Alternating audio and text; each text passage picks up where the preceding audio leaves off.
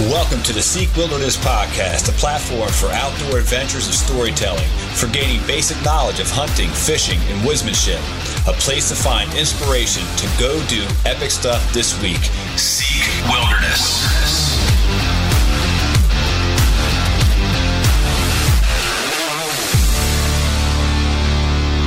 All right, we are live. Welcome back to the Seek Wilderness Podcast. He just cut off. He must have hit a button or something. That's fantastic. Do you see him, Dieter? No, he dropped off. There he is. What happened?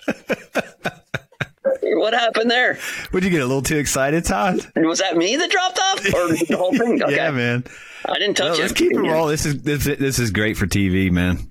Is it? How you doing? I'm doing good, man. Good. How's your weekend going? Busy. Being, worship pastor, we had an event Saturday. We're recording this on Palm Sunday. I got 2 more events and then Easter. So this is like a very busy time of year, but I'm looking forward to this conversation, this, next hour or whatever it is, just to kind of escape what's been going on. But I mean, in all, it's good. I got an opportunity to get out, shoot the bow some, got the ARD sighted in nicely, hitting dimes. That was actually really, really easy. Like, I was a little worried about taking it off one bow, putting on another bow, but no problems. And Tim out of Adjustable Red Dot was very helpful and set me up straight with everything that I needed and all. So I saw you got out and did some scouting. Yeah, hit some wildlife management areas this morning with the dog. The old Archie bunker. Nice. Yeah. Good deal. So this week is something that I've been waiting a long, long time with. As a matter of fact, when we were talking about starting a podcast, before I was ever thinking about doing a podcast, and you and I got it going, I always said, I got to get Dieter on. So Dieter Kochan is live with us today. And Dieter, thank you for joining us, man. Why don't you go ahead and tell people that maybe possibly been living under a rock the last 5 or 6 years, and give a little bit of your background, where you're from, what you do, and all the good stuff that makes up the killer that you are, man. Sure, yeah. Glad to be here. Thanks for having me. Mm-hmm. So I grew up in Madison, Wisconsin. So growing up, I played hockey a lot, and I got into fishing and hunting, and then I had met a guy I was playing hockey with in high school, and he was nice enough to bring me along with his family. And that's where I got my bow hunting start. That would have been like the late 80s. And that was just kind of grinding it out on public land. It was good because I had the freedom to do whatever the heck I wanted. I mean, I was picking my own trees. It didn't have any success, but, it was kind of learning the land, what worked, what didn't work. And then after high school, I went to Northern Michigan University, where I played hockey up there and got a taste of UP deer hunting and kind of the culture surrounding it in Michigan, which is a real special thing, despite the kind of the bad reputation that I think Michigan hunting gets. So I hunted when I was in college, when I could get away. We usually had Sundays off, and I was able to get out and do some bow hunting. And then over Christmas break, when I'd return back to Madison, then I'd usually, I'd hit the woods for probably a week solid. I should have probably been on the ice, but I was in the wood chasing deer. And after college, I was fortunate enough, I played 10 years professionally, and that kind of brought me all over the United States, where I was mostly in the minors. I played some in the NHL, but a lot of the teams were on the East Coast. So I bow hunted Kentucky, Massachusetts, New York, Connecticut, and then I was in Maine for a brief bit, but I didn't really hunt there a whole lot. But I got to see a lot of different environments. Kind of had forced me to be well-rounded and forced me early on to be mobile, just because I didn't know if I'd get traded or called up. I couldn't have tree stands in presets. I pretty much had to run and gun and find spots quickly and adapt. And that kind of just shaped how I became as a bow hunter. And after playing professional hockey, I entered the Michigan State Police recruit school and I ended up getting stationed up in the UP, and I've been a trooper for 15 years. And then for the last 6 years, I've been in the canine unit. So that's kind of opened my eyes to a lot of different things with odor, and changed how I hunted, and how I think there's certain times you can maybe take advantage of their sense of smell compared to, it almost made me more aggressive rather than you'd think it'd be the opposite effect, where if you learned how sensitive their noses were and how capable that sense was for them, that would kind of get you going in the opposite direction where you didn't think you'd be able to get away with anything. But it kind of taught me that there were different elements to, their sense of smell that we kind of take advantage of as hunters. And a lot of that was that no matter how good they are at detecting odor, they're going to have to solve a problem. It becomes a problem solving, and you can make the problem really easy for them to solve, or you can make the problem extremely difficult for them to figure out. And if you make it difficult, then you can kind of get away with more than you think you might be able to.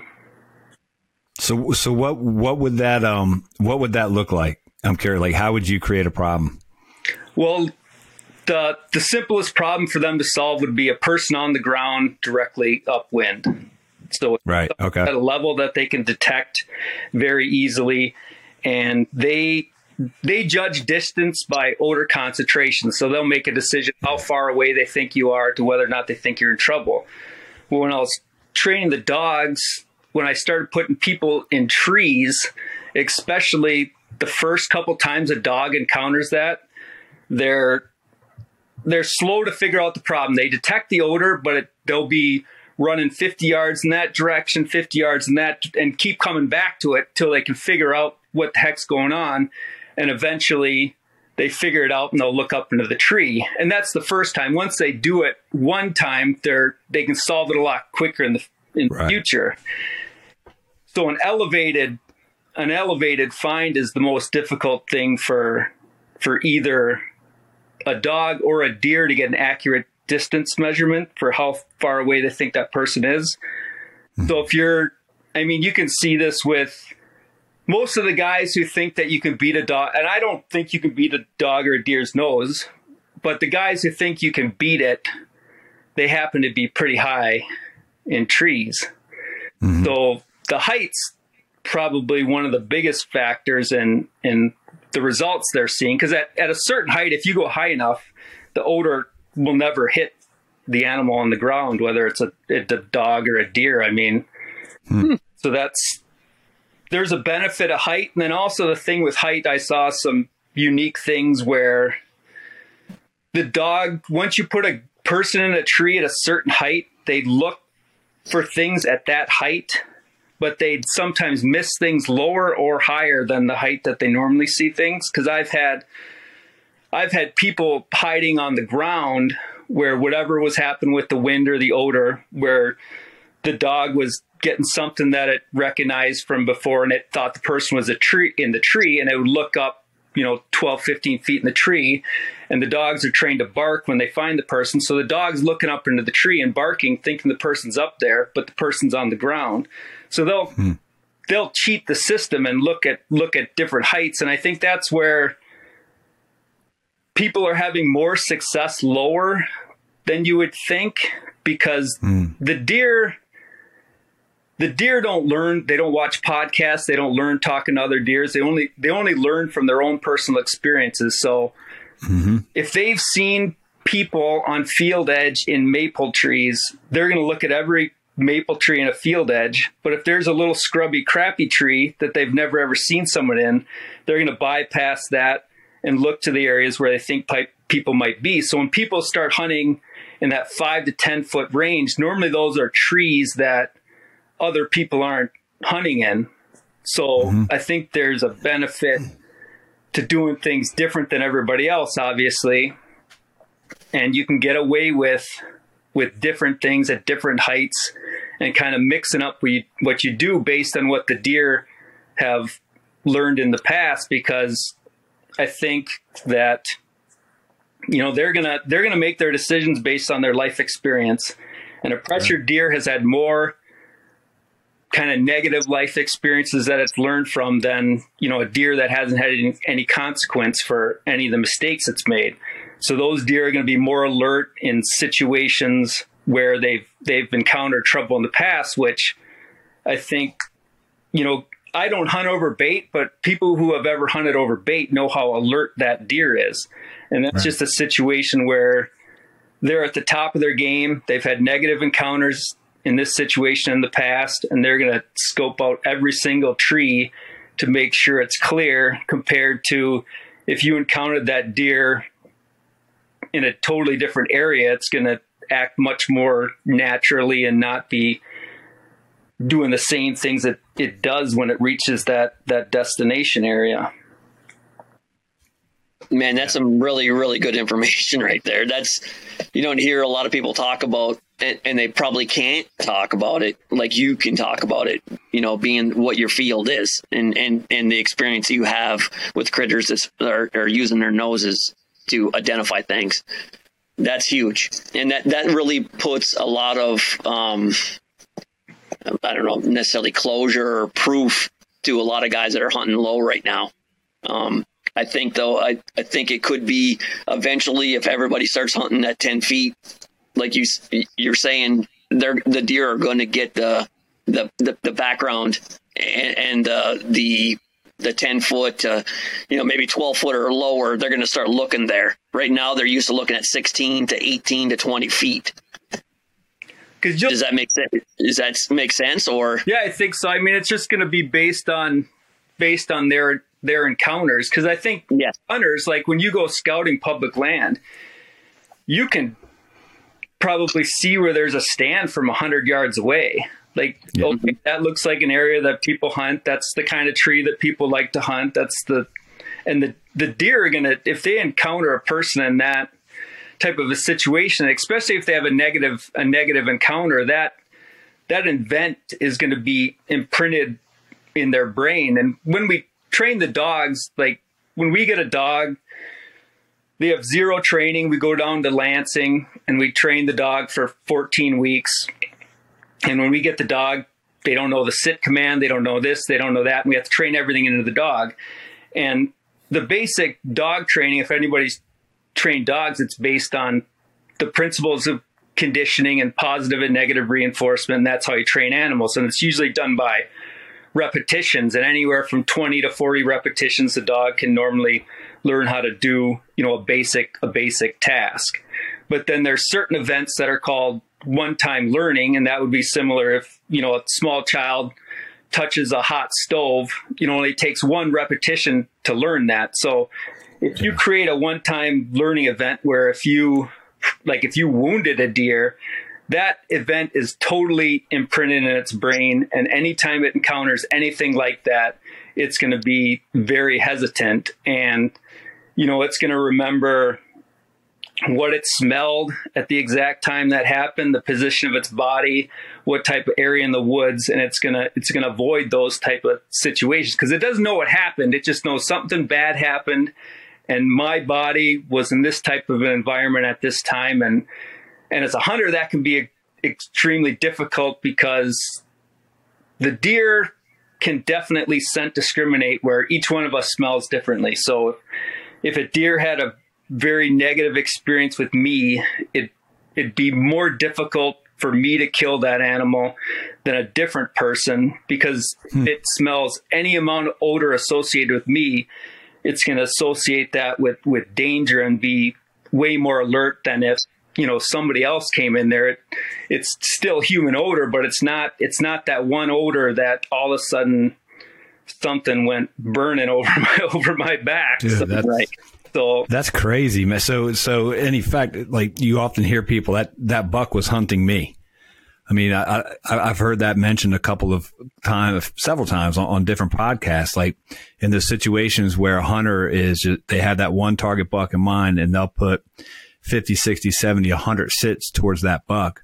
And now it's to the point now to where that buck has that hunter's scent and is now, I mean, you're saying like if I went in on my first sit, which would have been this guy's 85th sit, I may have had a better chance because he's not smelling the other hunter. He's smelling a hunter, but not that hunter.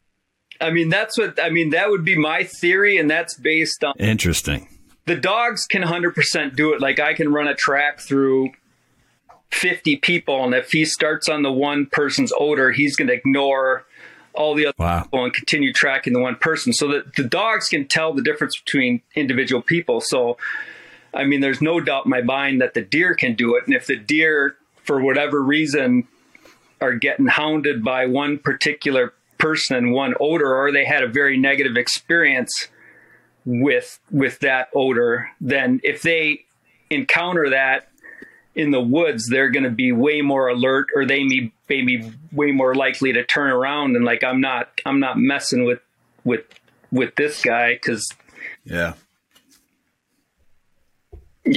Well, my buddy DJ, he's a big turkey hunter. He's a big deer hunter too. But one of his things is when he talks about turkeys, and we can throw this off of the scent thing, obviously with turkeys, but what he'll always say is that, later in the season, that turkey, he's witnessed a murder. Like he was with another gobbler that came into a set and knew that spot right there, and he witnessed a murder already. You know what I mean? Like he ain't coming back to that set. It's gonna be a lot harder to kill that bird if you're in the same area and you're trying to do it almost in the same setup. That bird's not coming in. He witnessed a murder earlier in the spring, and he is not coming back. Obviously, that's not scent and deer. It's turkeys, but along the same lines, like you said, a negative effect. Like, yeah, if you're sitting on a bait pile and you were a 6-pointer and you came in with a nice 8-pointer and you seen the 8-pointer get killed on that bait pile in that set, he's witnessed a murder. Like that set is not. He's not gonna, generally gonna come back and with the same guy's scent, all that stuff. He's seen that before, and that's where baiting in Michigan or wherever you can do it, like those younger deer are taught lessons at those bait piles where, depending on the time of year, and there's a lot of good deer that get killed on bait or whatever. I mean, as soon as I totally gave up hunting bait, my success rate went way up. And so I don't believe it's the best tactic, especially on bigger deer, because they've been conditioned to that environment where they know it's a dangerous situation. And the analogy would be like anybody who leaves their house and goes to wherever, when you leave your driveway, you look both ways, you get onto the highway. But once you start driving on the highway, you kind of space out and you start thinking about different things until you finally hit your exit that you're going to. And then all of a sudden you start paying attention again. Well, I want to hunt the deer in those in-between areas where they're not paying attention. So I don't hunt destination areas. I hunt outside of bedding, but not really right on tops. Because I want them to be as kind of oblivious and not paying attention as possible. And, I'll hunt a lot of just off winds and try to get away with different things. I mean, I do some things maybe a little bit different where if I'm hunting leeward ridges, I always hunt the high side. Like I blow straight over the trail. Like I'd rather take the height advantage and then use the thermals in the morning than have, be on the low side where they have more likely to see, if that makes any sense. I always like height.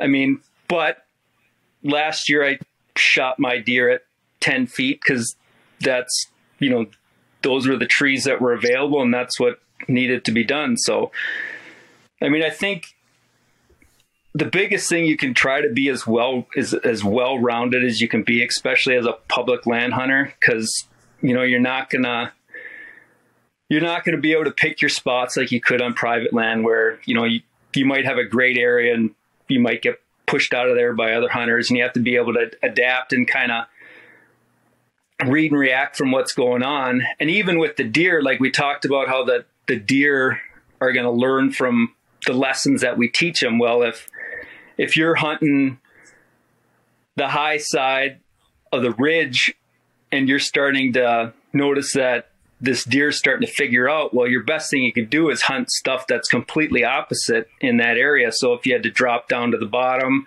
and hunt an evening, or if you had to hunt the swamp nearby and just kind of mix it up and do completely things different, because the deer are going to react to what you do. I think I've had a couple times where I've encounters with deer in a certain area. I had one where I was up on the top of a ridge and he ended up getting downwind of me, smelling me, and then he ran off into the valley. And I was, able to, based on the information that he provided me, okay, well, he feels safer here. He's not going to feel safe coming up here. If I get the same exact wind, I might as well go to where he went than hope and pray that he does the same thing, which wouldn't be very likely. So the more we can do different things, and, podcasts have been awesome for information and everything, but I think if you listen to enough podcasts, you can realize that successful guys are killing deer in completely different ways. Like totally different ways. And if you can take one thing from one guy and one thing from another and kind of shape your own style, I mean, you'd have to think the deer are walking by hundreds of trees in a day. And if you can find kind of a certain style that fits you, and as soon as you kill that first good deer, it gets way easier because you just try to recreate that same exact situation. And, even other states are usually the same time of year, but that's kind of the challenge, I think, for where a lot of interest in podcasts is, and a lot of guys who want to learn, and you can see it on the forums, for the most part, there's guys who want to get better. And, that's kind of my goal, is if I can improve every year and keep challenging myself to get better and learning from everybody I can and go from there. I agree with that. And I think being well-rounded is something that is, obviously most people want to do, but sometimes the place or the conditions that they hunt doesn't, if they stay in the same areas that they live in or they're accustomed to, they're like a one-horse pony in that the fact that they get stuck into what has worked for them. However, as I get a little bit older, I start realizing that I only have so many places that I hunt that work exactly that way. And once you start to burn out all those places, if you want to get better and continue to get better and better and better and continue to be a killer on a normal basis, you have to make adjustments, and you got to get better at the places maybe that are not quite the same that you've always been good with and that are familiar with you. And like you said, you have to. The real good guys that can go anywhere and kill deer are the well-rounded guys. There's guys that are marsh guys. There's guys that are mountain guys. But there's very few guys that can do it all and be very successful in all those places. And I think most people should strive to be good at all those places. And I think when you look at a place like where you currently live in the UP, there is – a lot of people think of the UP as like a very mono, big woods situation. But I think when you start to break things down and you start to realize that wait, there's plains, there's river bottoms, there's ridges, there's hardscape, there's softscape, there's a lot of things that go on in the UP, and you've been pretty successful in a lot of different places. Most of the things that I've seen you in aren't exactly the same setup. The videos that I've seen of you and some of the things that you shared on social media, you're not killing deer in the same exact places. You're moving things around. You're going to other states. You're going to Wisconsin a lot and some of these other states. And, you can't think that Madison is going to be a lot like the UP. I mean, there might be some little patches that are a lot like some of the patches that you hunt in the UP, but it's a totally different thing. And, this year here, I think, if I'm correct, you killed a good buck. You and your brother, I think, did well in Wisconsin. Is that correct? Yeah, I got one in Wisconsin this year, and then last year was a Michigan buck, and then the year before was in 3 states. So yeah, that kind of the thing about like anybody like with a bunch of deer on the wall, it's never easy. I mean, it's a freaking battle every year. Yeah. It's so easy to do these podcasts and make it sound easy.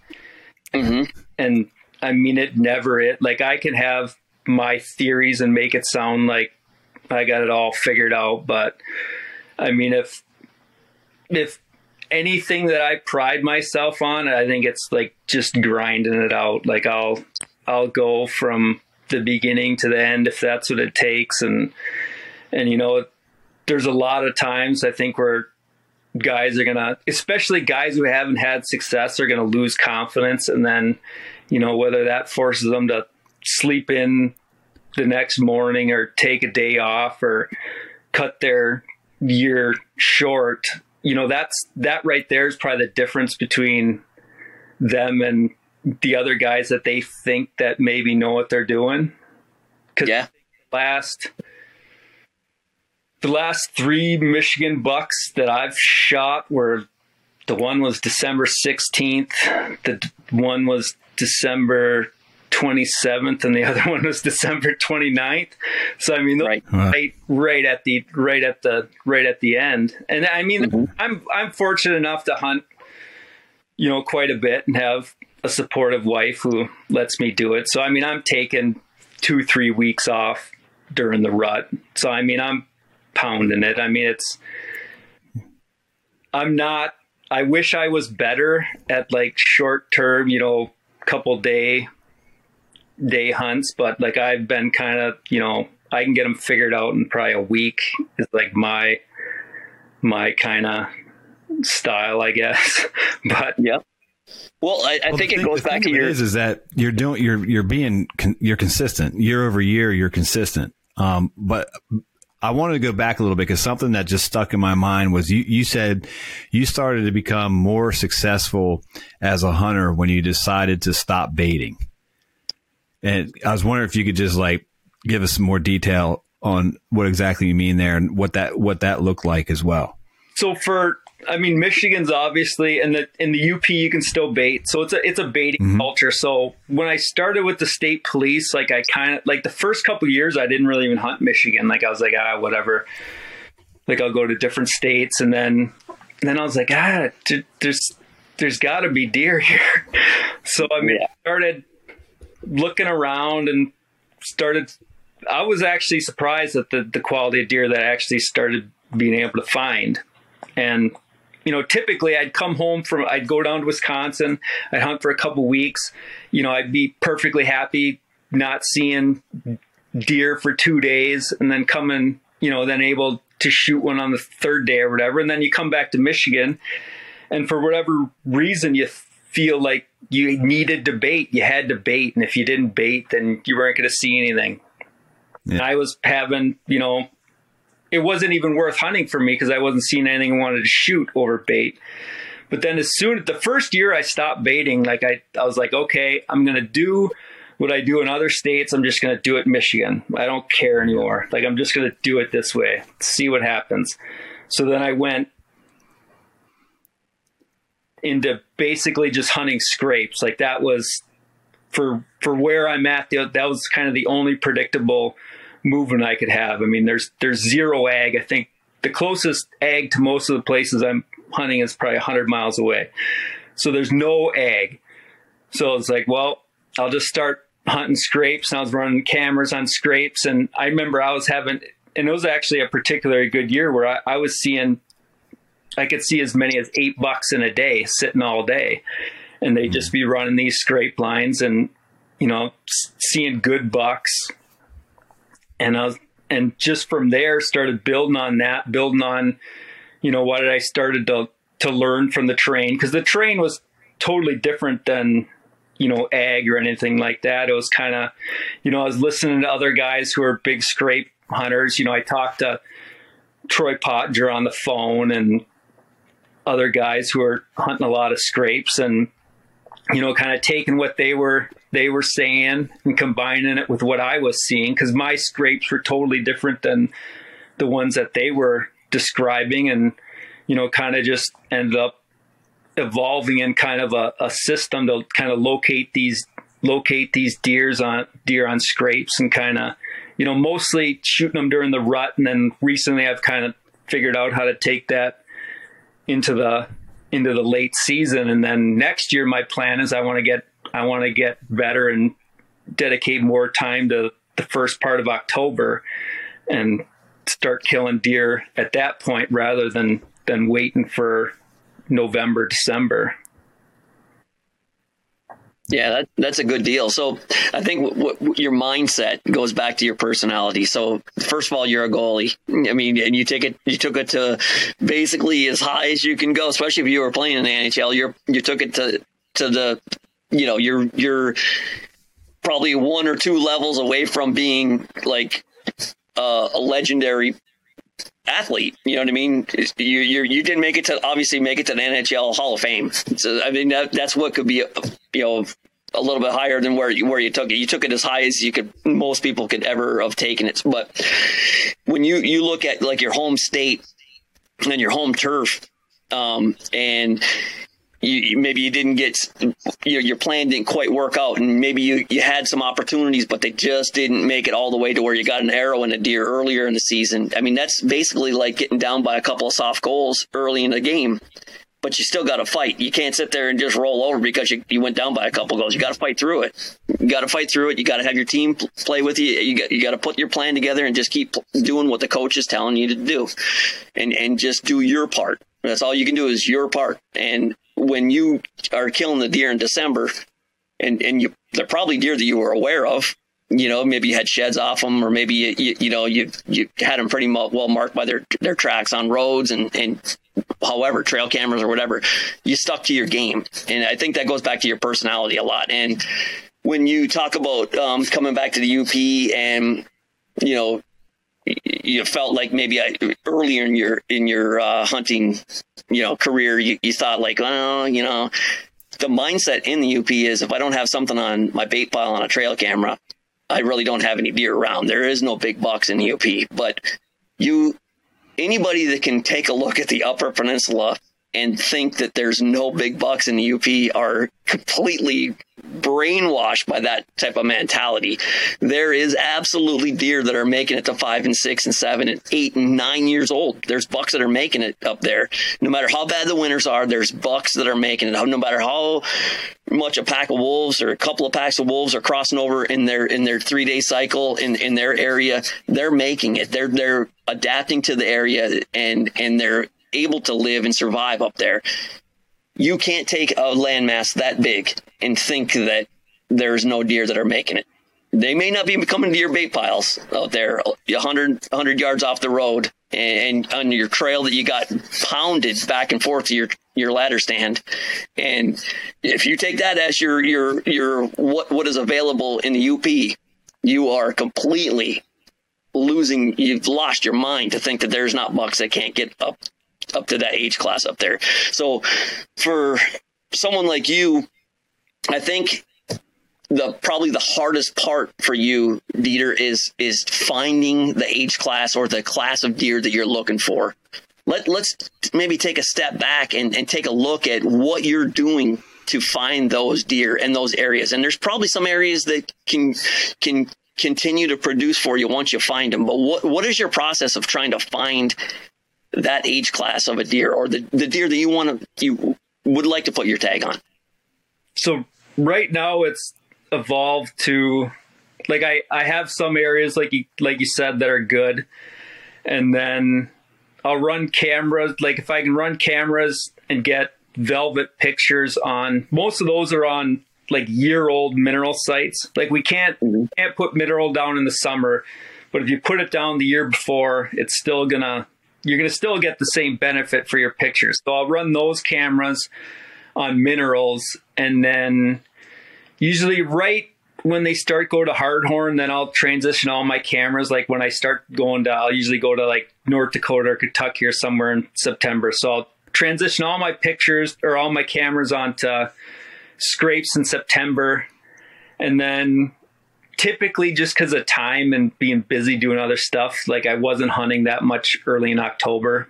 So those probably sit until I come back from whatever state I was hunting, the last part of October, first part of November. And then I come back from Wisconsin and then check all those cameras on scrapes. And the biggest thing about the scrapes were that I started to realize that, the scrapes are they are way more important for hunting up here than they are in like states where there's just scrapes everywhere. Cause there's not that many scrapes. Like we still have 3 feet of snow, so I can't scout now, but I mean, I could put 10 miles on walking, and if I find one good scrape, I'm happy. There's just not that many of them. So when you find one, it's going to be important. And if it's in an area that you have some kind of advantage, then, those are the money maker spots.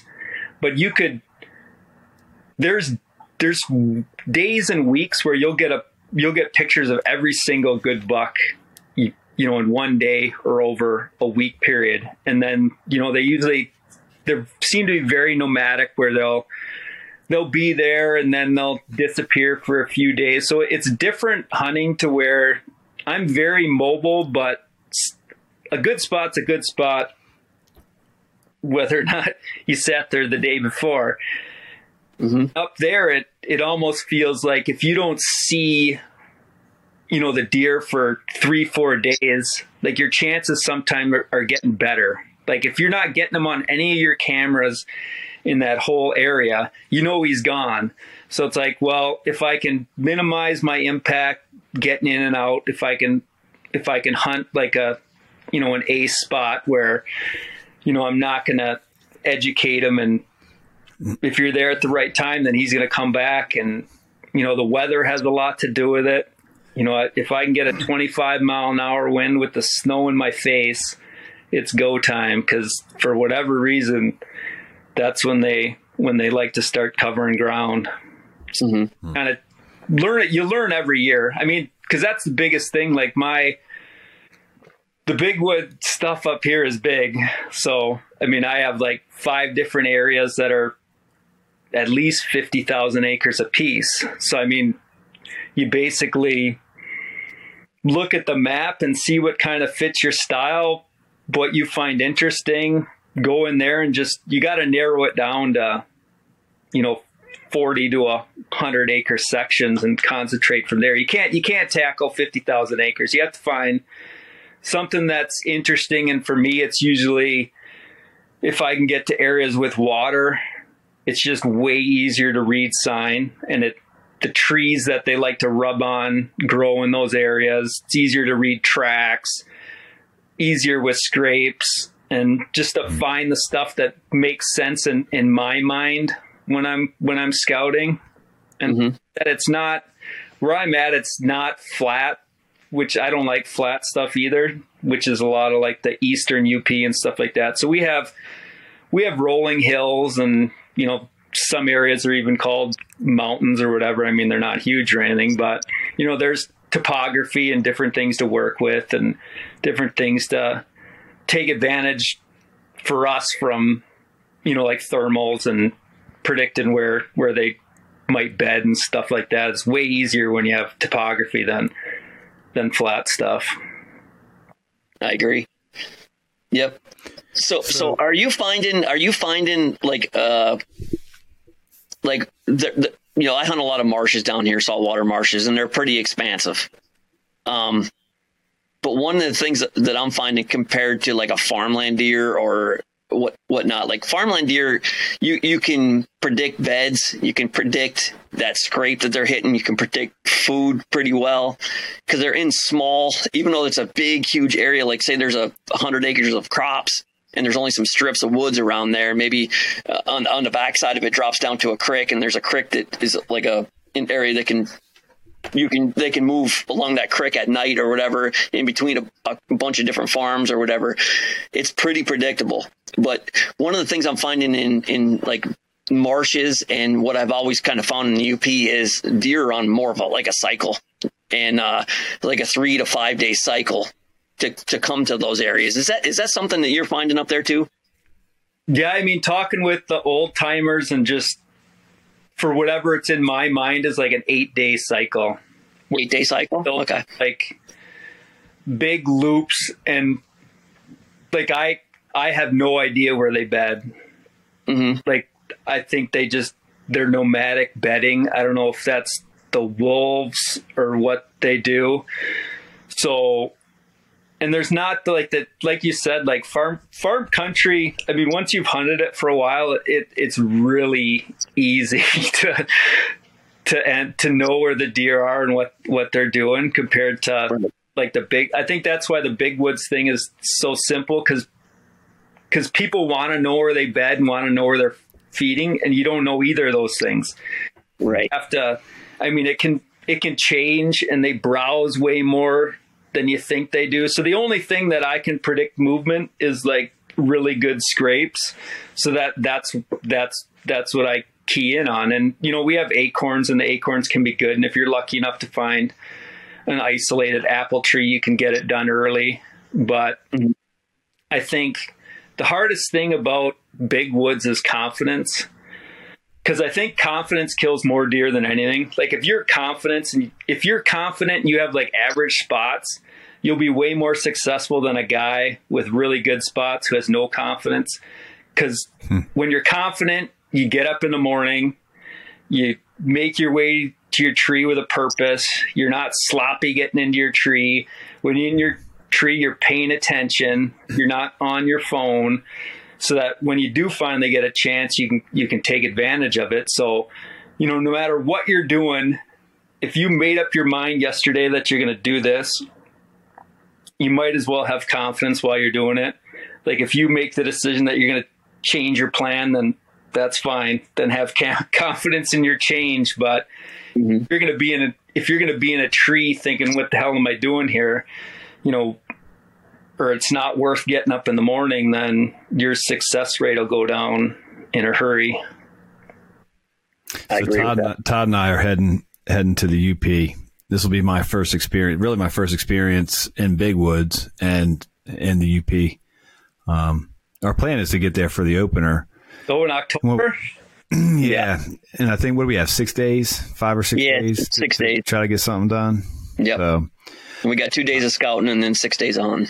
So hopefully we'll hit them on that cycle. Yeah. as they come through. October's really hard in big wood. Like, unless you figure out where to kill deer in October, you have to know where they're feeding. Where they are. Like, that's the thing that matters.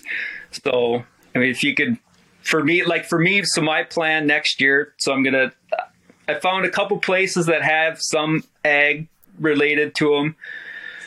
They'll end up looking around, and then apple trees and oak trees, and kind of taking what I've learned from late season stuff, because the late season stuff's been all oak tree related, kind of pointing that at getting it done in October, because I'd love to kill one in October and then be able to go to a different state. So one of the things I saw one of the videos that you did with Lone Wolf Custom Gear for Lone Wolf Custom Gear, and I wanted to kind of ask you. I mean, you mentioned earlier that your only option, because being playing hockey and being in the minors, could get called up or traded or whatever the case may be at any moment. Like, you were forced to be mobile. What time of year was that? Like, meaning, when did you start being mobile, and then how that transition also into like the partnership that you have with Lone Wolf Custom Gear? Like, do you know what I'm saying? Yeah, no, I know exactly. So when I was younger, I was super secretive, and I think like a lot of people. And then with hunting, it hit a point where I wanted to be a part of something. Like, I wanted to be part of a team again, and I have that. And then you'd go on a forum or whatever, and it'd be like, there's like way too many people to be like, you didn't feel like you're part of like something.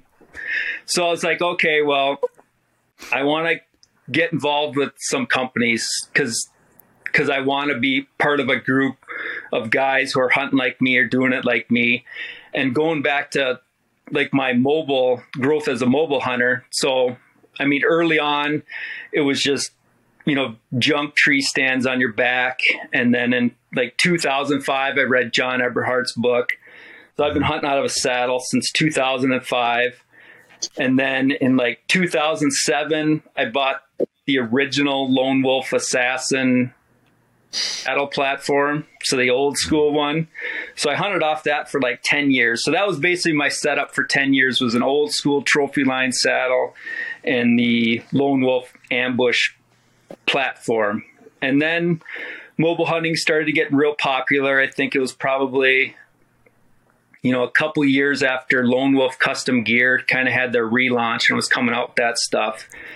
Mm-hmm. And I had a Facebook page that was, it was a fake name to begin with because I had no intention of using it. And then that thing spiraled out of control because I started posting stuff under this fake name. And then he kind of got his own identity. And I started reaching out to a couple companies, and Lone Wolf was like one of the first ones. I reached out to Justin Hollinsworth, and I think I just hit it perfect to where like nobody, I don't know if they're really accepting people or if they're just starting to take like pro staff guys or whatever.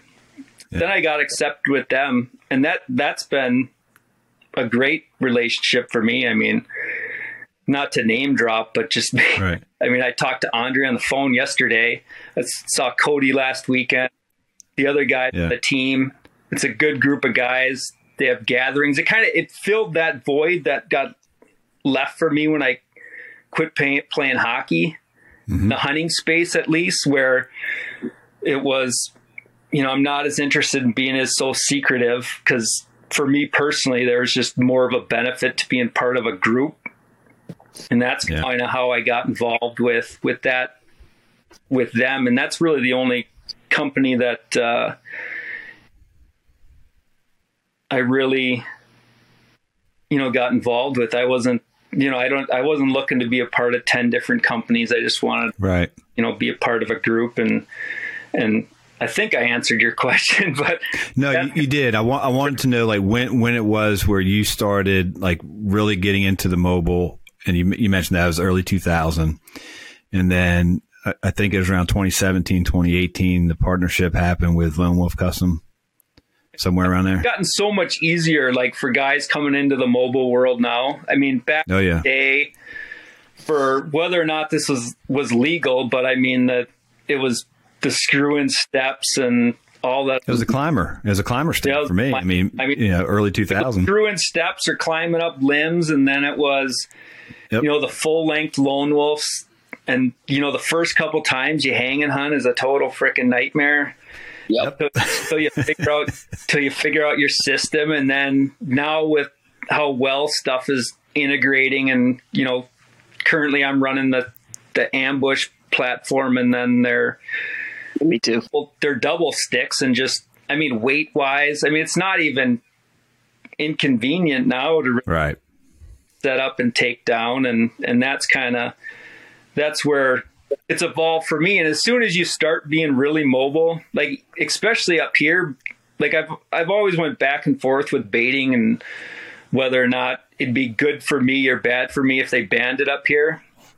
But the fact that you can do it up here, it limits basically my competition to where they're going to have fixed stands, they're going to have bait. I'm going to be able to figure out where everybody else is pretty easily. And if I'm doing something else, there's going to be, advantages in my favor.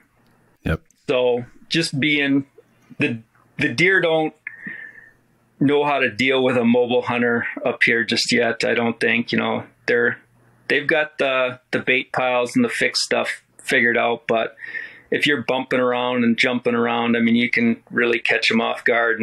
And I was shocked at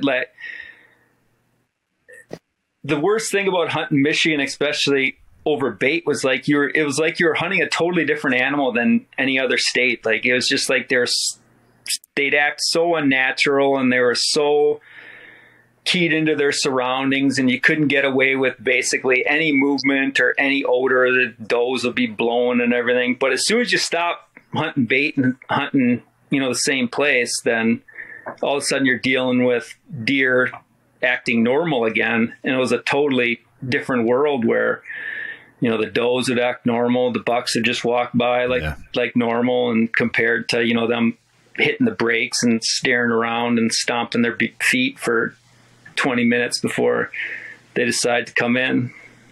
Yeah, I think it's the same here in Jersey. Wouldn't you say, Todd? I mean, as far as like using it to a non-baiter, using people who bait to their advantage. Yeah, definitely. I mean, today I walked some land in a wildlife management area here this morning with the dog, and I walked, I think it was about 700 yards on a transition between like small little holly ridge that dropped down into a creek bottom, and I figured I'd just walk the transition. It was a spot that looked like would be a good spot I could get away from people, and literally in 700 yards there was like 22 tree stands, all ladder stands.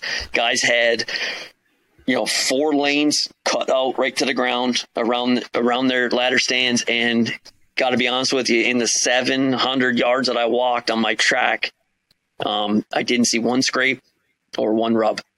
Now, I know those guys are probably killing deer over those things, but there was no bucks that were leaving any sign. I mean, they totally changed the way deer operate along that and that should have been a really hot transition, but it is what it is. I wasted a morning this morning in there, but I won't waste that time in October. So I dropped the pins on every one of those things, and I know where to and where not to go. So exactly. That's just the way it is. Yeah, because we're at least blessed up here that we don't have to deal with the population.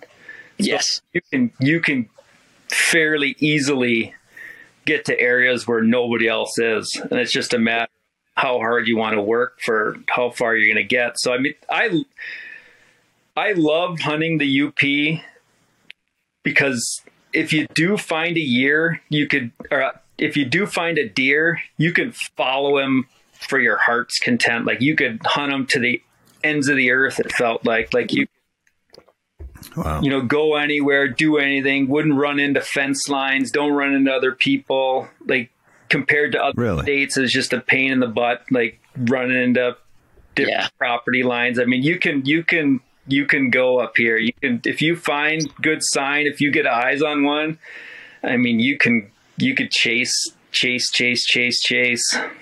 Yeah, around here we have to use our mapping really like big time as far as borders and stuff like that, because we have to know, we could be 20 yards into somebody else's property, you know what I mean? And before you know it. So you really, really got to know your border. So you got to have a mapping system. In the UP, John, one of the things you'll see up there is it doesn't really make a difference. You don't really need a map. I mean, you need mapping to drop pins and you know what I mean, for your scouting and stuff like that. But as far as borders and state property, and it's nothing like what you're used to. You know what I mean? Wow. It's you can cut yourself loose. If you go down a dirt road, a 2-rut road or whatever, it's state land, man. You know what I mean? Like if a guy doesn't want you on there's a camp at the end of the road or something like that, he'll have a gate up or he'll have it marked off. You know what I mean? Yeah. And if he doesn't have it marked off, then he doesn't care if you go in there.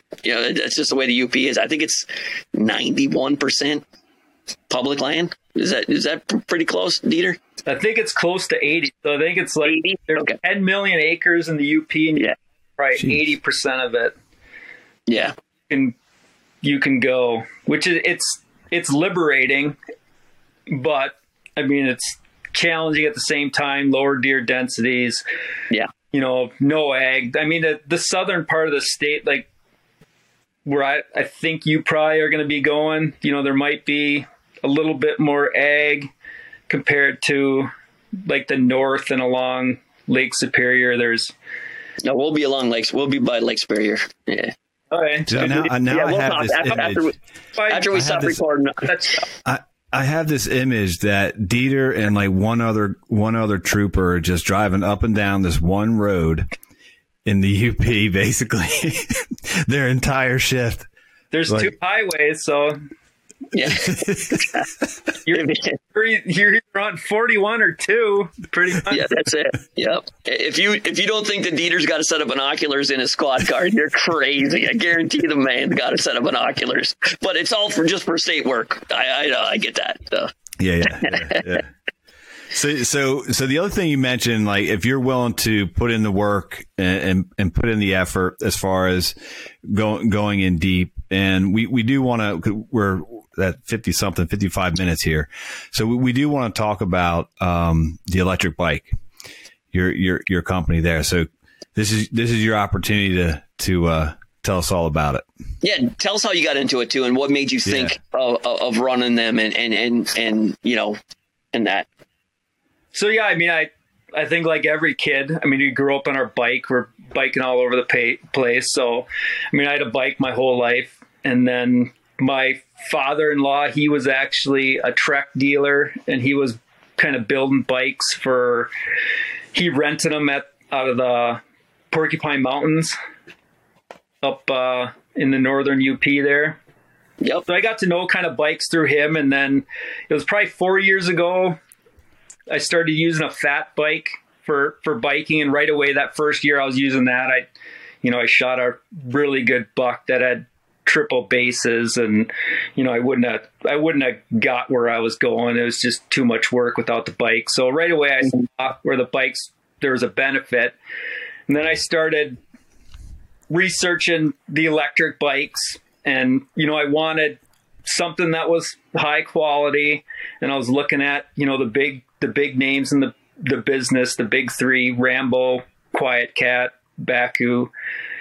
And just looking at the costs, and I was like, what the heck? I mean, what's making these? Because I knew bikes and bike parts, and it's like, well, what the heck's on this bike that makes it so much better? So then I was researching the motors and the batteries, and my plan was just to build one myself, where you can take a mid-drive motor and put it onto a fat bike and get a battery and just do the whole thing yourself. And through that kind of research process, I got tied in with a couple different companies they're basically the companies that supply the big three in the industry. So they're giving those guys all the parts. They're actually assembling all the bikes and shipping them over here. Cause I mean, I don't think any of those companies really build bikes. They just import bikes and resell them. So through that process, I learned that I could get a bike that was kind of close, a fully completed bike that was kind of close to what I wanted through these companies. And then I could just take that bike, rip it down, make it better, and kind of make it suited for hunters, where I could offer a product that was very similar to what they could get from one of those big name companies for probably $2,000 less. So that's what I'm building right now. I'm building mid-drive e-bikes, just because mid-drives, I don't think anybody will really argue, those are the bikes that are going to climb the steepest hills, and hunters aren't interested in pedaling and getting sweaty. So I wanted bikes that can climb hills, that had high quality batteries, so you don't start your house on fire. So all the batteries are certified and tested to where they're quality products, and those are the bikes that I've kind of marketed for hunters, and I've kind of taken it to a new level where I'm kind of doing some things that are pretty unique, where I offer two different bikes that are single speed bikes, so they have no derailleur. Guys are constantly ripping derailleurs off on tree branches or corn cobs or whatever. So they're bikes with only one gear, but that one gear will climb any hill you need it to, and the max speed is about 16 miles per hour. Because the first batch of bikes I sold, guys weren't shifting them. They were just leaving them in that one gear anyway. Well, why do we need all these gears? If you guys run it in this gear, we'll just get rid of the derailleur and make these bikes, kind of suited for hunters. Because no company offers those bikes, because they don't appeal to a wide variety of consumers, where a lot of consumers outside of the hunting industry are interested in top end speed and being able to shift the gears and get some exercise, where most of my clients are middle-aged men with money who aren't interested in pedaling. So give them what they want, give them something that's not going to break down. And that's kind of where my company, Stealth Hunting E-Bikes, was born. That's awesome. So I got some questions about that. So for one, I've been scouting and did some winter hunting in our Pine Barrens. It's a state forest, and I'm not sure exactly the regulations, but I don't think they allow e-bikes. Is there like a certain level, or do you know anything about some of the regs, or is it just a crapshoot? Every state's different, or what? So now we're going to get into the weeds here. Okay. So the federal classification for an e-bike, if it's 750 watts and low. Mm-hmm. It's classified as a 1, 2, or 3 class e-bike. So a class 2 e-bike is technically a bicycle by law, where it's not considered an electric or a motorized vehicle. So the goofy things is the motors are programmable. So I sell 1,000 watt mid drive, but if you go into the settings and you drop the max speed below 20 miles per hour, it's technically running at 750 watts. Okay. Like the single speed's mechanically not even capable of exceeding 20 miles per hour. And over 20 miles per hour is a class 3. So technically, 750 watts traveling 16 miles per hour is a class 2. But the goofy thing with the laws are poorly written. So as a state trooper, if I wrote you the ticket and for me to prove it in court, I would have to seize the bike and have an expert testify as to how many watts it's running at, which is never going to happen. Otherwise, it'd be impossible for me to win it in court. Like when I write somebody a speeding ticket, there's case law that establishes the legitimacy of that ticket. And I have to meet all these different elements of how I operated the radar and how the ticket was written to win that ticket. So none of these cases with e-bikes have made it very far. There's a couple cases where like people have been caught with drugs or firearms that have gone in the criminal direction that might end up making it through the appeals process. But so far, the courts have only made the rulings based on whether or not the bike had pedals and what the maximum speed was. Okay. So I didn't really answer your question, but like Baku, so Baku's been around forever. They have the exact same motor as I'm running.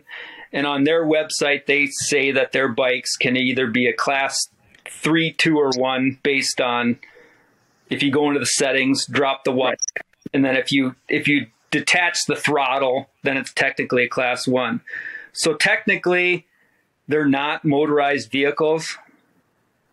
So it'd be if a bicycle is allowed in the area you're talking about, then these should be allowed in the same area. But it'd be up to your local prosecutor. I mean, I could go out tomorrow and write a bunch of bad tickets. Like I can't guarantee what somebody else is gonna do based on their interpretation. So I'm on it's stealthhuntingebikes.com. That's your website? Correct. All right, I'm going to share screen and pull this up. I'm going to try to see what happens. There was one similar company, so we'll see what it is. Should have a picture of me with a deer. See what happens. Yep, that's it. This you. So yep. This is you here. And then these are stealth bikes here. Different.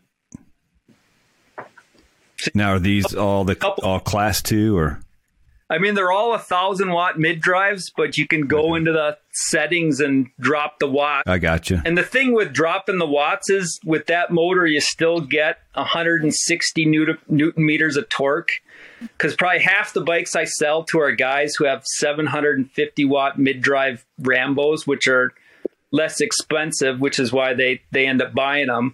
But those bikes don't have the torque to climb hills because it's the low end torque that climbs the hill. Uh-huh. You need that 160 newton meters to, once you get going where you're not going very fast and they're just going to start climbing up the hill. That's how you climb the hills is with the torque. But yeah, so those are the bikes, and then I just entered a partnership with another company that they're fairly well known, which they're on that site too, was Frey. So I don't know if Frey makes the Baku Mule or if it's the exact same bike. Like it has the exact same parts and everything. So then the bike I'm selling is like $3,500, and then the Baku Mule is $5,800. So, and I mean, if you look at the parts on paper, it's the same parts. So I mean, I'd be, with how popular e-bikes are, I'd be really nervous if I owned one of those big companies, because I can't, like, as soon as people wise up to that you're paying $2,000 for a sticker, I don't know how they can. Well, they just need more people like you, right? To do the research, open up a company and build competition. Yeah. Yep. Yeah. So competition, and because the problem is, I mean, you can buy a really cheap e-bike, and either it's going to have a small motor or it's going to have a cheap battery, and cheap batteries are extremely dangerous, because those are the batteries that are starting on fire. They're not, because the battery is a bunch of small battery. It's basically like if you put lithium batteries in your trail camera, like, it's not the exact thing, but it's basically a bunch of those connected in that battery. So if those are welded cheaply or configured poorly, or the battery management system isn't very good, those are the batteries that are starting on fire and burning houses and apartments. Yeah, they're charging them forever, and then they're catching fire, right? I heard about lithium batteries catching fire. I started unplugging all my stuff, man.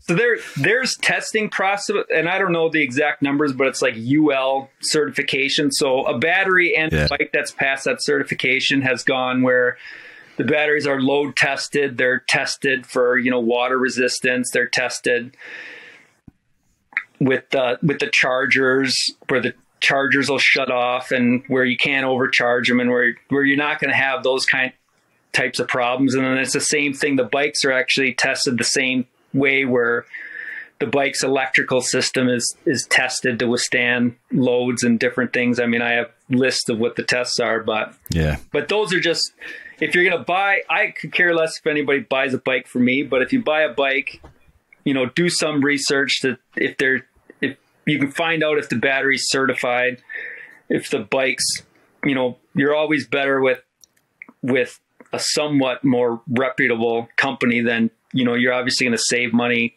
if you went through like Alibaba or something like that. But right. I mean, you're starting to play with fire. And I think that's why, to this point, why people are so willing to pay the extra money for, a big name bike, just because they're kind of getting those insurances. But as more and more companies and competition, people start to recognize that, there's other smaller bike companies out there that are putting together quality products. Mm-hmm. Well, I think that, like, when you talk about a hunting bike built by a hunter, I mean, I think your accessories are probably catered, a little closer to the lines of what a hunter actually needs to get back in there and to hold the equipment that he's going to have. I would assume that I went on your website a couple of different times to take a look at things, and it seems like they're well designed for the hunter, and the bags and whatnot are kind of designed for the things that you're going to need when you go out in the woods. Is that correct? Yeah, I'm starting to get like some custom fabricated parts, where I'm getting fabricated racks for the back, and and then I kind of looking at what parts are the most important for hunters, and hunters are extremely hard on equipment, so you have to look at what are they going to do. And one of the things that I swap out on all my bikes is the headset, which is basically the front end. And anybody who's had a bike where there's some play in the front handlebars into the bearing system in the front of the bike, that's the headset. And all these bikes coming from overseas have cheap headsets in them. So that's something that's going to fail on a lot of the cheaper bikes. So I'm putting the highest quality headsets in there from basically, American bike racing companies, where those guys are doing jumps and doing all kinds of stuff and beating the bikes. But it's like the front end of your car. I mean, bike parts are going to wear out if you're really hard on them. And, I'm trying to provide the highest quality product for the money. So a lot of value for what you're spending. Cause the easiest thing for me would be to build an $8,000 bike. Like, I could just put the best of the best on it, but I mean, just build a tank. You could build a e-bike tank if you wanted to, but it would just be so ridiculously priced. Yeah, it's just too expensive. So I'm trying to find that sweet spot for, you know, where guys are getting value if they want to like put high end, because you could spend $1,500 on a set of wheels on a bike, but I can't put those on the bikes to start just because the price gets too high. So I mean, you get a decent wheel set. If you pound the crap out of it, you might have to replace something, but you know, you're getting value to start off. And you know, basically a lot of the parts are exactly the same on a lot of the bikes. Like if you tear apart one of those big name bikes, I mean, if you look at the one spec sheet, I mean, it's the same brakes, same almost everything on the bike. It's just, I mean, a e-bike's just a collection of bike parts with a motor and a battery. So, and my batteries are the exact same. Like my battery would fit in one of their bikes. The motors are made by one company. Bafang makes all the motors. So it's the exact same motor, battery, and then just a collection of bike parts. And most of the bike parts are exactly the same. That's good. So what are some of the other things if somebody was to invest in an e-bike? Is there other things? I mean, obviously you probably need a pump for tires, and you know, what are some of the other things that are like necessities that you should get when you buy a bike? Yeah, you can do. So there's actually tire liners. So Tannis tire liners, I have a contract with them too, where that's it's a foam, it's a puncture resistant foam membrane kind of between the inner tube and the tire. So if you have something sticking to the tire, it won't make its way to the inner tube. And then there's some flat out and stuff. So you can basically make the tires so where they won't go flat. And even if they do go flat with the Tannis, because it's such a thick foam, you can run the tire flat where you can get back home. So I mean, The tire liners is the big thing because you don't want to get a flat. You could keep a spare chain because I've never broke a chain, but that's the one thing that, you know, if you broke your chain with the mid drives are just so much power that there is a chance you can break a chain. But typically if you're in the wrong gear trying to go up a hill, and all my bikes are geared to where I use the smallest front chain rings out of anybody. So a small front chain ring is basically a hill climbing gear. And what that does is it takes a lot of strain off the motor, because you're not forcing the motor to work in a gear that would be a difficult pedaling gear if you're actually just pedaling the bike. So it's easier on the motor. It pulls less amps out of the battery for it to work. So you get a better battery life, and then it reduces some of the wear and tear on your drivetrain. So just stuff like that to make the bikes last longer. But for in the field, I mean, they're pretty strong. I have one buddy who he bought a bike, and he's a guy who can break anything. So he pounded the crap out of the one bike, and I mean, he had his fair share of you know, broken shifters and stuff. But I mean, the bike worked from the beginning of the season to the end of the season, and he was running it to, I think, -5 in Nebraska. He ended up shooting a big 12-pointer using the bike, just because the bike. And you kind of asked me about what the bikes open up for hunters, and for me, it gives me access to areas I otherwise wouldn't be motivated enough to access. And then it gives me the ability to hide my vehicle. So I will park my truck, and, you know, even if I could park right by where I'm hunting, I won't do that. I'll park it a couple miles away, drive the bike in. Nobody has any idea where I'm at. They can't, you know, try to figure out what's going on from where my vehicle's parked. Because I think we've all learned that if, you know, you could have a awesome secret spot. If you park there 2 days in a row, you know, the cat's out of the bag. So just using the bikes, even if you're just driving down the road, using the bikes kind of to throw people off. And then, if you're lucky enough to find areas where, like up here, a lot of the stuff's getting gated off, where you can use the bikes, but you're not supposed to drive vehicles or four-wheelers or anything like that. So using the bikes to access further than you otherwise would be able to. Yeah. That's awesome advantage, man, without a doubt. Very stealthy. Yeah, I can definitely see, like, Dieter, you don't know, I've primarily hunted private land, so this is really my first year on putting a lot of focus on public, and obviously the UP will be public, and then some other states and stuff like that. So just as a total, using an e-bike never really crossed my mind, just because I never had a need for it. I can see the advantages of being able to get further. My question is, like, the maneuverability. Like, are you taking this thing like through the woods? Like, if it is big woods and kind of open, are you taking it through there? Obviously you're not going to take it through a swamp or anything like that, but because my main thought is, like, well, we have all these. I mean, we have like road access, and what you mentioned was a good one. You can only park at this gate, but then if you really want to get to where you got to get to, you got a mile and a half walk. And you say a half a mile of it's going to be on a dirt road that only a tractor can drive down.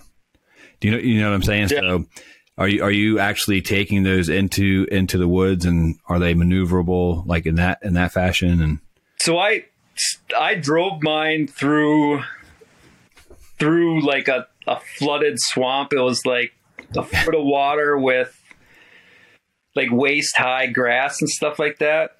So I was driving that.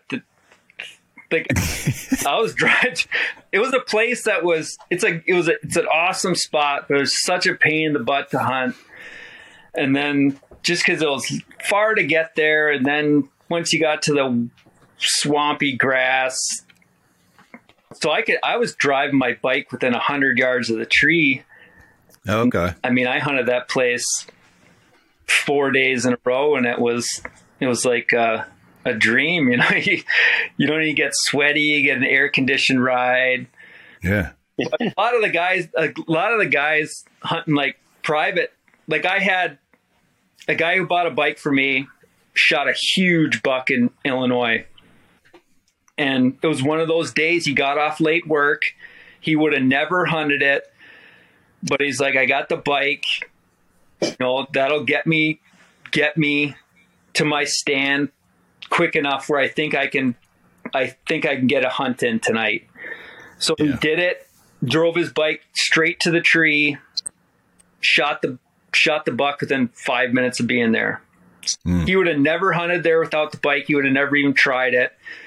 And the deer, they'll really tolerate a lot with the bikes. Like, for the most part, they'll just look at you, and they won't spook. They don't necessarily associate it with danger at this point. Right. And a lot of guys are driving it. I don't know if I usually park mine probably 100 yards away, but guys are driving right to the tree, and they're saying that as long as they lay it down, it doesn't bother the deer. Like, if it's upright, it freaks the deer out. Mm-hmm. But if they lay it down, then it's no problem. So a lot of private guys are using it because they can access different parts of their farms where the four-wheeler spooks the crap out of the deer, but the bikes are quiet. And especially like with those single speeds I'm selling, so you don't get any of that chain rattle from the derailleur and the chain being loose and that. And then you can drive through grass and crap, and it's not snagging on the derailleur. So that's cool. That's good. Anybody who's ever bought a bike and I'll put a caveat, and is a serious hunter, will never go back to not using the bike, because it opens up different worlds. Like, so many more areas, so many more tactics. And like, I can't even think of how my hunting strategy for next year would change if I didn't have the bike. Like, it's all built around the advantages I can get from that bike. Because the deer I shot last year, I would have never shot without the bike. That huge triple bait one, I would have never shot without the bike. Yeah. I would have never got half the information I got last year without the bike, just checking trail cameras and stuff and doing different things, taking, okay, I just got out of the tree. I got 45 minutes before I have to really start thinking about getting into my evening set. Hop on the bike, run here, run there, check a couple cameras, check a couple areas to see if a scrape got opened up, and just using them to get information. Because I think we all know that information kills deer. The more information we have, right, or we're going to be able to make the right decisions. And those bikes just, unlock a lot of information that you just wouldn't have the time to get otherwise. That's really cool, man. I can definitely see the advantage of time saving going in and coming out. Definitely see that. Yep. All right. That's awesome. Well, Dieter, that's a pretty good story. That's actually a really, really good background on you and, what led you into the e-bikes. And I think that people should go on, Stealth Custom e-bikes, go on there, check them out. Maybe go on either Ranger Matthews or Dieter Cochran or Stealth e-bikes. Ranger Matthews got shut down. So when I was in Kentucky in September, I was in like one of those public campgrounds or whatever with public Wi-Fi. So my account was hacked. So then I had to prove my identity, which is kind of hard to do when it's a fake. Yeah. So he got shut down from Facebook. So then I had to start over completely with my real name in September. And then the e-bike company I'd actually started under Ranger Matthews' name, and he was the moderator for the Facebook site or whatever. So I was locked out of that too. So the original company was Stealth Custom e-bikes, and I had to change it because Ranger Matthews got shut down, and I had to change it to Stealth Hunting e-bikes. So that's funny. So where is the best place to keep dibs on you, see how you do throughout the hunting season, to check out the e-bikes? What is the best platform? So on Facebook, I go under my real name, Dieter Cochran. And then on Facebook, it's Stealth Hunting e-bikes. And then on Instagram, you can either search my name, or I think I'm at Ranger Matthews on Instagram as kind of a tribute to my old friend. But he's on Instagram. And then I just started I think it's at Stealth Hunting, which is at Stealth Hunting e-bikes on Instagram. And then the website is stealthhuntingebikes.com. And then if anybody wants to order bikes or questions, they can send me a message on Instagram or Facebook or give me a call, just because I recognize that it's a big investment. So I want people to get what they want. And then, if stuff goes wrong, I'm going to take care of them. I had a guy last year whose battery fell off on his way to Kansas, and I overnighted him a battery to where he was staying. Because, I hunt. I recognize guys got limited vacation. They need these bikes to work when they need to work. So I'm going to help them any way I can. Yeah, that's huge too. If you're making that kind of an investment, obviously your stuff is a little more economical than some of the other brands out there, probably because of marketing and all that kind of stuff that they're putting into their stuff. However, someone that actually has a bike background, and you're going to be able to contact the guy that is making all the tweaks to the bikes before he sends them out and design the bikes and set them up. That's huge. That's like a true American, down to earth mom and pop kind of support that you get from a good product. And that's what people, I think, want when they buy something that's, and like you said, an investment, into that. That's huge, Dieter. Yeah, because I build every bike. Like there's a lot of guys who are drop shipping bikes and doing different things, but every bike comes to me, comes out of the box, tear it apart, put it back together the way it needs to be. And, so, it's kind of, I'm building the bikes. Like, I'm not just the in-between guy who's directing the shipping company where it needs to go. So I know a lot about how they're, like you said, if stuff goes wrong, I've ripped them apart. I know what's going on for the most part. That's awesome. John, we're at like 85 minutes, man. Why don't you take us out? Yeah, I will. Dieter, thanks so much for coming on, man. It was good meeting you. Yeah, good learning from you. So for everybody listening, rate the show, even if it's bad. Tell us why and tell us what we can do better. So definitely leave comments and share the show. And like we ask everybody to do, go read Genesis 27:3, and that's what it's all about. And until next time, Todd, Dieter, we'll see y'all. Seek Wilderness.